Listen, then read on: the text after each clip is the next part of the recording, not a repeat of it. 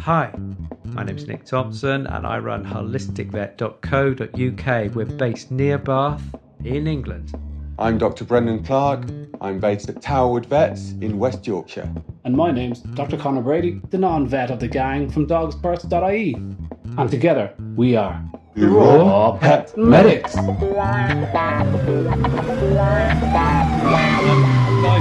you know what I bought this week, right? So I'm aware that the conference in Barcelona is coming up, and Barcelona's hot, and we could be beside a pool. And I don't want to be the fattest nutritionist there. And excuse me, I don't mean to fat shame myself, but I have got a lot of I have a baby gut on me, and I don't want to be because I know the three of you are lean as a whip. Okay, I'm telling everybody now that's what I'm thinking about myself, and don't care what anybody else thinks about themselves. So I am back in the gym, and so I wanted to get, you know what our nice little snack is? Smoked almonds. Okay, but the ones you get in the local health shop are actually the synthetic smoky flavor. And I just heard one person saying something a little bit negative about that smoky flavor, and I thought, oh, that's a pity because I love them. And also, organic almonds would be nice as well for a change. So I get to Googling, and I find this tiny little farm in California with the worst website. I don't want to name them because I don't want to shame them. But it was so bad that I thought, this is the guys I want. And like, I emailed them, and the granddad emails me back. And it sounded like granddad of the owner and all this. And he's just fussing over me, and he goes, look, I'm sorry, sir, the smallest I can send you is 3 pounds of almonds. And I'm thinking, oh my God, 3 pounds of almonds, 1 kilo, what's that, 1.5 kilos?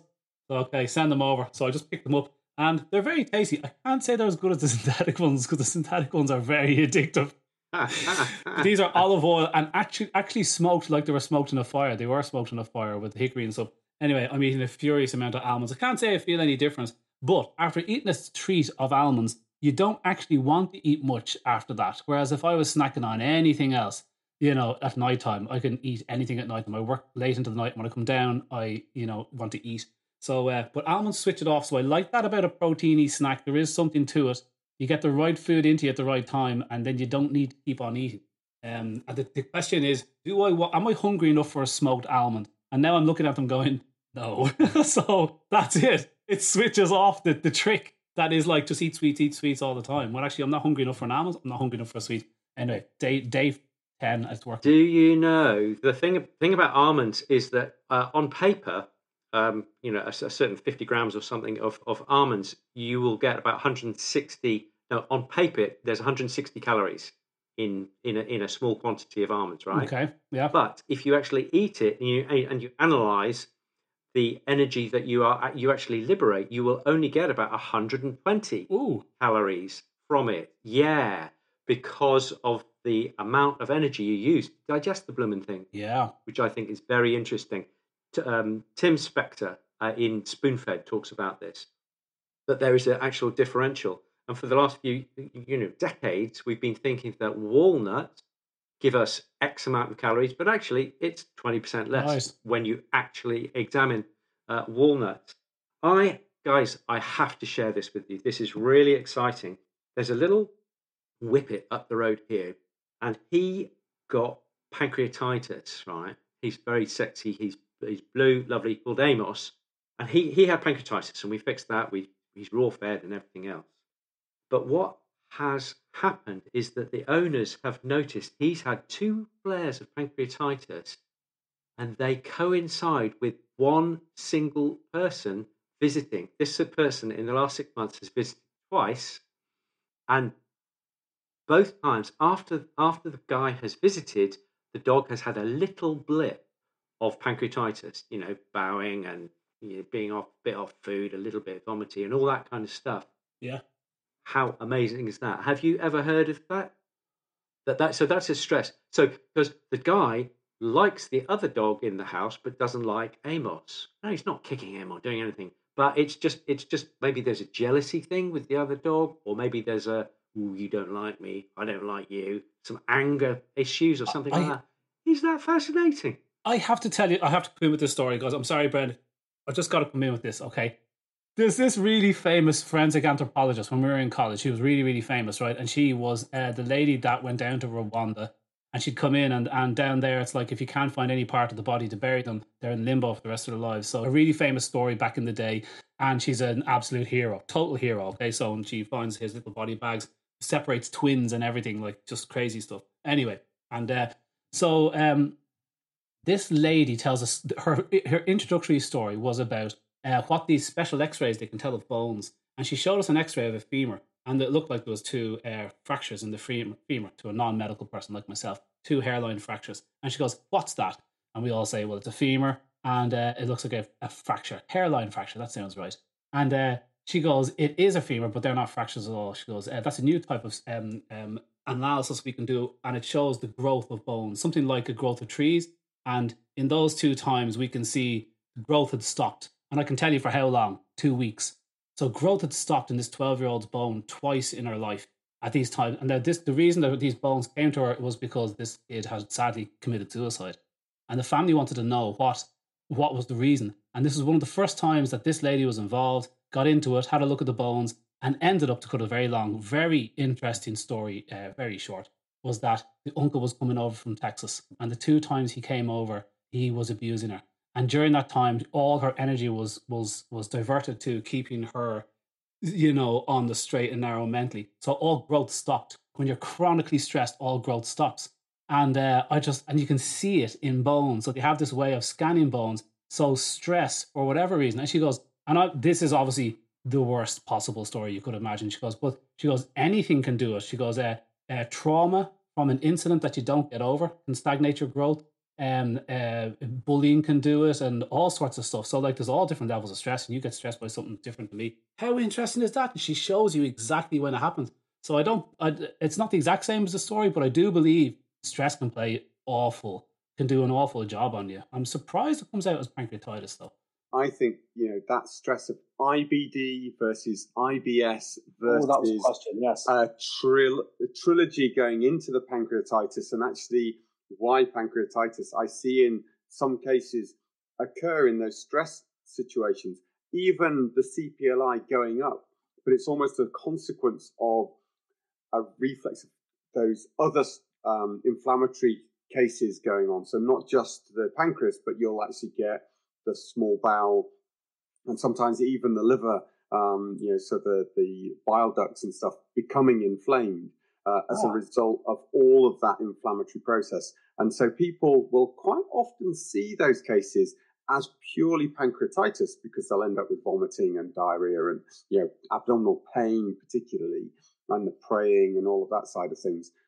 But actually, it's not a primary pancreatitis in all of those cases. I think sometimes it's secondary. And, especially if you've got a stress indicator, what would make more sense than having an IBS type response, which then overflows into having these pancreatitis, cholangiohepatitis cases, rather than it just purely being pancreatitis. Wow. This is like you just struck on the first question, and we'll come back to but the IBS IBD. A lady got onto me during the week. We're talking about our IBD dog in a bad state, and this has been going on. And it began in January. This lady was a breeder, raw fed years and years and years, never touched kibble, and she's like, you couldn't tell her anything about raw feeding. Lovely lady, but we're talking about IBD and how you might fix this terrible gut condition. And she goes, it kicked off in January. He's 14 years old, kicked off in January. And I'm constantly saying, why did it start in January? Why did it start in January? Can you remember? Did you change your supplier? Did something stressful happen? No. And near the end, she said, oh, actually, his mum died in January. And the mum was 17 and she died and he was 14. And they were the only 2 dogs that slept in the kitchen. They slept in the same bed for 14 years of his life. And I said, well, this is what straight away I thought, is this IBD or is this starting off as a stress-like thing? So can somebody tell me, straight out of the traps here with the first question, IBS and IBD, what is the difference between those 2 things? Do you want the really simple answer? Yeah. Yeah.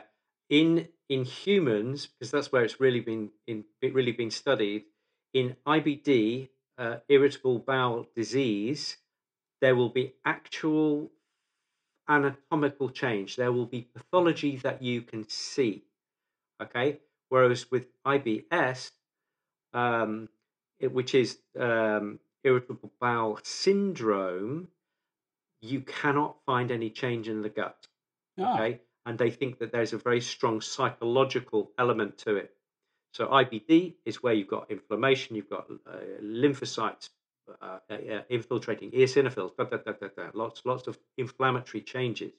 But with IBS, your gut looks as good as everybody else's, but you have symptoms of gut dysfunction. So there's a lot of this going on. Brendan, any other little bits and pieces to add to that? Yeah, I try to simplify this as my explanation generally is IBS is psychological, usually in its causation. And if it goes on long enough, you'll then get some pathological change because there's just enough inflammatory change going on.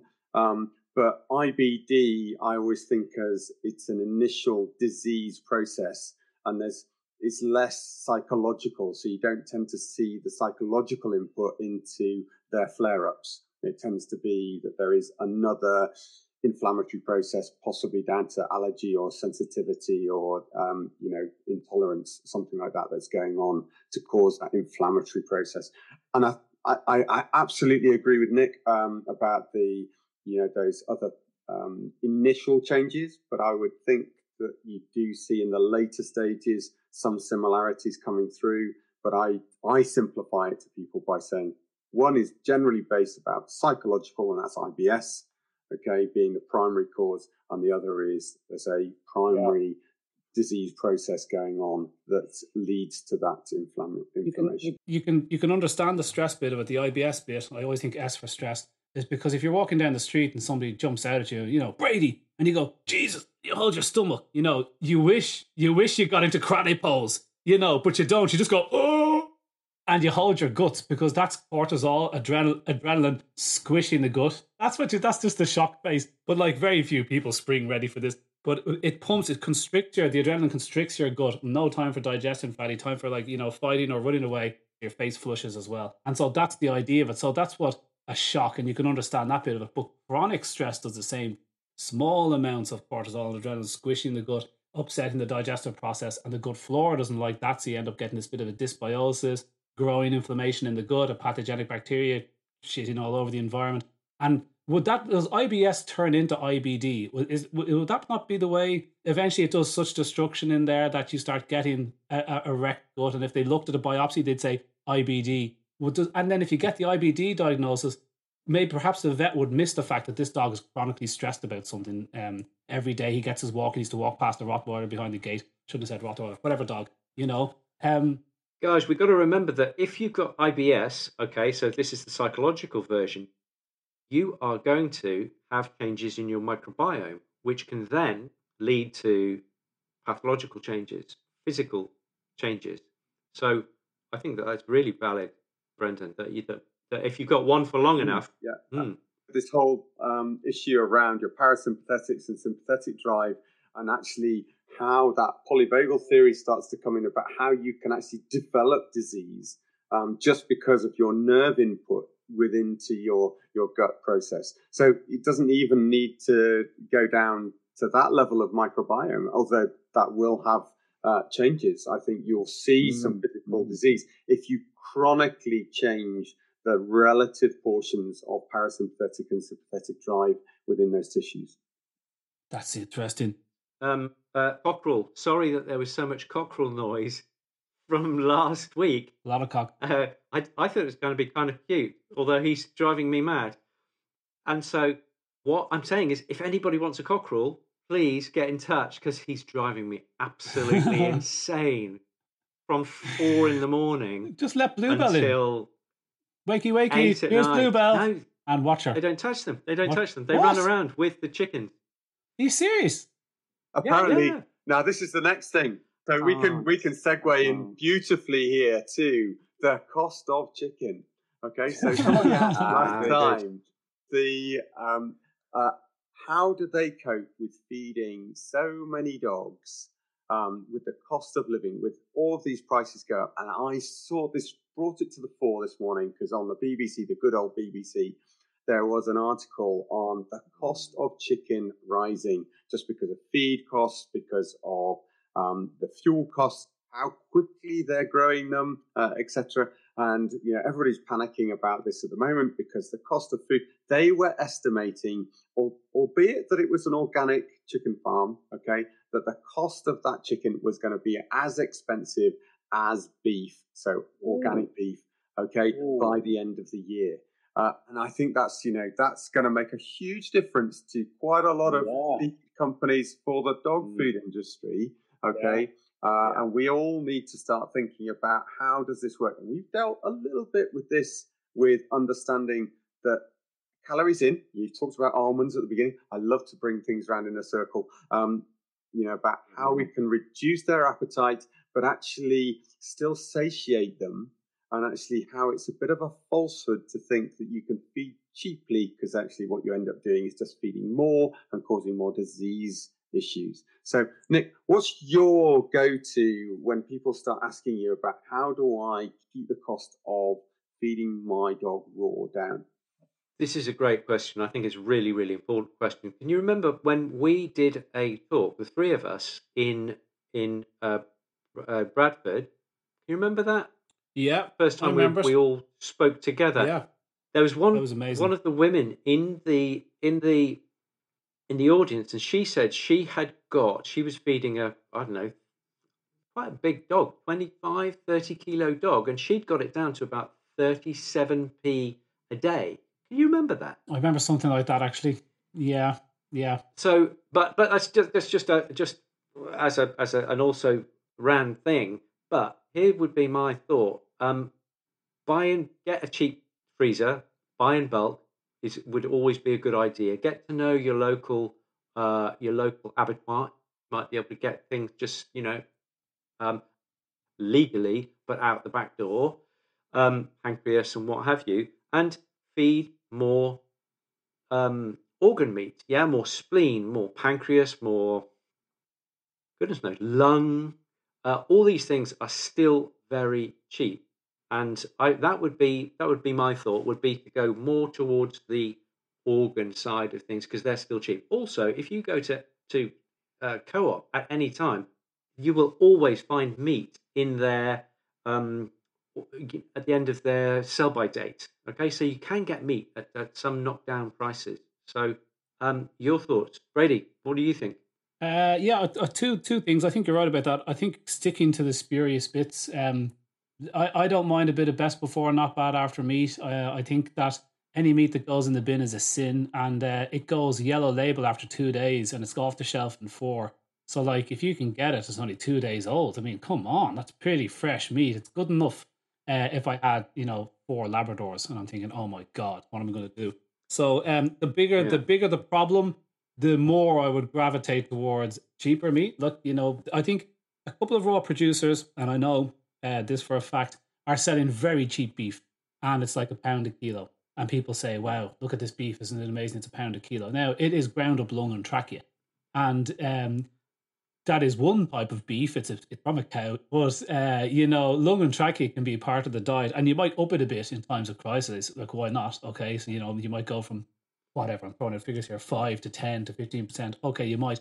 But to suggest that beef would be but lung and trachea to be the large portion, as some companies are pretending, this is beef. It's not. It's just they're allowed to say beef. They're allowed to call chicken combs chicken and sell it to you as chicken and put it in dry food and call it chicken. And raw dog food is chicken, as long as it came from that animal. So as you stray into those bits, I think you start losing the muscle meat bit of it. Muscle meat's expensive. It's sold to humans and we buy all the rest. And so I wonder about the evolutionary need for muscle meat and how much muscle meat they need. But I bet you they can get away with less than... Our dogs are eating a luxurious diet at the moment, there's no doubt. And this crisis is highlighting how ridiculously cheap our meat chain is, because we've been growing chickens on corn and cattle now on wheat and corn, stall-fed in horrific circumstances. And now it's coming to light that that is actually not the safest way. In Ireland and Britain, we've got less of an issue because we've got grass-fed cows and most of their feeding is done on that. But so anyway, to Brent's point, yes, the prices are going to go up. I think you'll still be able to get okay price meat. I think fish will still be okay. Hopefully venison. We've got so much deer walking around Ireland and Britain, and you just besides the Scots, there's nobody really making a business out of it.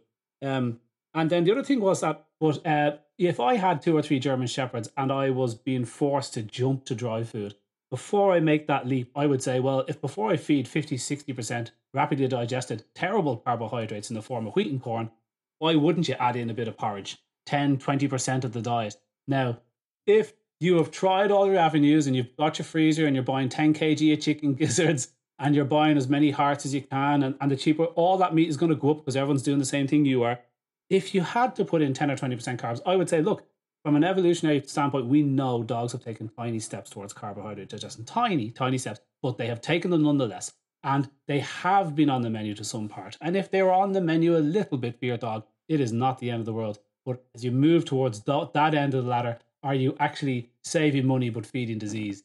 That is the way up. Because I don't believe there's any problem with 10% carbs. But then when you start thinking it's 10% carbs, okay, it might be 20, 30% carbs, which is actually a hell of a lot of carbs. But it's better than 60% carbs from dry food. Connor, what about just using green veg that you can grow in your allotment? You can I don't know, buy cheaply when it's out of date in the supermarket. What about that? Rather than going carbs? Because I'm freaked out about too much fiber. I think too much fiber, even if you break it down as much as you can by cooking it, putting it in the food processor is not enough. You've still got a quadrillion cells of completely intact there.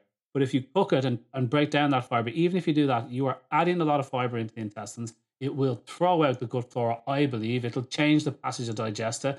I think it'll affect digestion, and I personally would rather go an extra 10. Okay, I mean, I'm going to up my veg. I mean, I bloody will.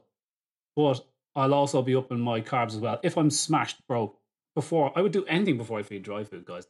The people are highlighting tripe. Yeah, guys, we have a huge amount of cattle here in Ireland and Britain where we're so yes, something like tripe would be a wonderful source of protein. Tripe would be great, even if it's washed tripe. But if it's safe for humans to eat, believe me, it's safe for your dog. And that's what I think about yellow pack meat. Actually, guys, we didn't say at the start, we are on patreon.com/raw pet medics. And most of the questions, although we have got to hardly any of them, are put to us through Patreon. So people were asking me on my page there for the last few days, where do you ask questions? You ask them on Patreon and we'll get to them there. But on patreon.com/raw pet medics, if you have the price of a cup of coffee or a pint, we deeply appreciate it. Good. Sally, let's have a look. Sally Cordegas. Please keep the book recommendations for human medicine. They have helped my family with one reversing prediabetes. Boys, wow. We're not treating. We are responsible for this. My top recommendation would be Spoon Fed by Tim Spector. What would be your top human medicine book be, Brady? That Deep Nutrition rocked my world, but I think it's hard going if you're a nerd for this stuff and you're happy to delay your walk by hours. I mean, every 5 seconds you have to stop. This book by Catherine Shanahan, Deep Nutrition, is unreal. It really shook me, and had I read it before I released my book, I would have been very, very concerned. So I think another book for a slightly more digestible book, I think, would be another one Nick's favorites is The Omnivore's Dilemma. I think that was just a lovely, simple introduction to how absolutely insane the food chain is and where we are today. So I thought that was very effective for me. I listened to that.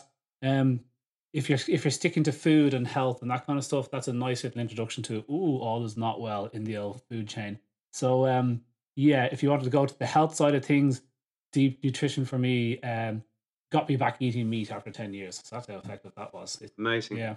And Brent, very finally, I'm going to have to run fairly soon, guys. So Brent, just your thoughts, your favourite readable book. Probably go along, there's the longevity paradox, I think, sort of follows Jason Fung's stuff as well a lot. So, I think those would be a couple, because I agree entirely with the ones that you've talked about already. So I'm looking at two others that I could maybe just add in to those. There's so many I've got that I would love to go into. I love some of the stuff about microbiome and gut health and leaky gut that's going on as well out there. Can I make a note to Nikki Mack is here, okay, of DCM fame, and brought us that beautiful survey that got published as well. So Nikki's a legend. And Nikki says, do we need to talk about DCM again? Can you believe that this dilated cardiomyopathy, guys, I'm sorry if you don't know what it is. We don't have time to kind of get into the background of it all, but there was all this nonsense, grain-free causes DCM. Pretty much any dry kibble could cause it. There was a big recrimination, and the FDA got involved in everything, and it was all a big load of bullshit, to be honest with you. A big hullabaloo over 600 cases. Anyway, do you know that there is now a thing online, because I'm getting the questions and we're seeing it coming out of vets, that you're to add grain now to not only dry pet food, but to raw dog food to protect against DCM. Because the vets, because they're so poor. But you see, grain-free pet food causes DCM, even though 1% of pets get DCM, and most of them are dry-fed, which is 900,000 American dogs every year, and these 600 cases. So grain-free pet food causes it, so adding grain must protect against DCM. So now vets, and I'm being asked this question, how much grain, I was doing a behavioural talk for Judy Morgan, and one of the questions was, how much grain do I add in to protect against DCM? And it's like, I got so confused. I saw Nikki commenting on it, who's the DCM queen, and I said, Nikki, what is this? What is it about? And she goes, honestly, they think because of grain-free caused it, that adding grain, that's how insane it has gotten. Thought we dealt with this years ago. No, grain doesn't have taurine in. No, it's just pure nonsense. Look, before you go, Nick, JC asked us on Patreon. She goes, supplements for kids. We talk about supplements for dogs all the time. Did any of you guys supplement your kids' diets? Please answer that before you go. Yeah, absolutely. My kid will eat fish oil capsules. We use the Higher Nature fish oil capsules. They will eat them like sweeties at breakfast. Whoa. Yeah, and they'll crunch them. Yeah, and we haven't forced them or beaten them to make them do that. Yeah. Okay, they just love them. Okay, so that's number one. Number two, during the winter we give a bit of a good vitamin D supplement because none of us have got enough vitamin D during the winter. Yeah. That's me. What about you? What about you, Brady? You've got young ones. Nothing. I don't give any supplements. I think I was given a bit of echinacea, and I certainly was given a bit of vitamin D at the start. And my plan was to keep going with that, but I didn't. I'm just haphazard. And so they got a bit of echinacea during winter here and there. And we had a baby vitamin D, which the baby was getting, but she's 1.5 now. But now, as I look at the lack of veg in Holly's diet, she is just. She's 4 years old. She's starting to understand that there's all sorts of food out there, and she can be very willful, if you can believe it. My child willful. So I know I'm not, but I'm going to take whatever you say, guys, and I'm going to learn from the experience. But so the fish oil thing, I'm going to take that to heart. One of the fish oils that I really like at the moment is the phytoplankton is now coming online in a big way, and so the vegan veg phytoplankton oil is looking really cool. They've got loads of EPA, which phytoplankton beforehand could not really produce a hell of a lot of. They always had loads of DHA and a tiny bit of EPA. You actually want more of that. Anyway, so this vegan fish oil, which doesn't taste fishy, I think I'm going to bring it into the house and I'm going to start forcing it down the kids' necks. So that is a good idea. Look, guys, Nick, and where this has already gone on. So, guys, that was great. Patreon.com/Raw Pet Medics. If you can, the price of a cup of tea is fantastic. We really appreciate it each month. If you can, great. If you can't, not to worry, we're going to be here anyway. Next week, we are back with Mark Roberts. You're going to absolutely love this guy. He's a raw food fiend, and he is highly learned. Great bet. You're going to love him. Good to see you all again. Fantastic. Great. Yeah, good to have you back, Ben. All right. That was good crack. Fantastic, right, boys. Cheers, lads. Talk to you soon.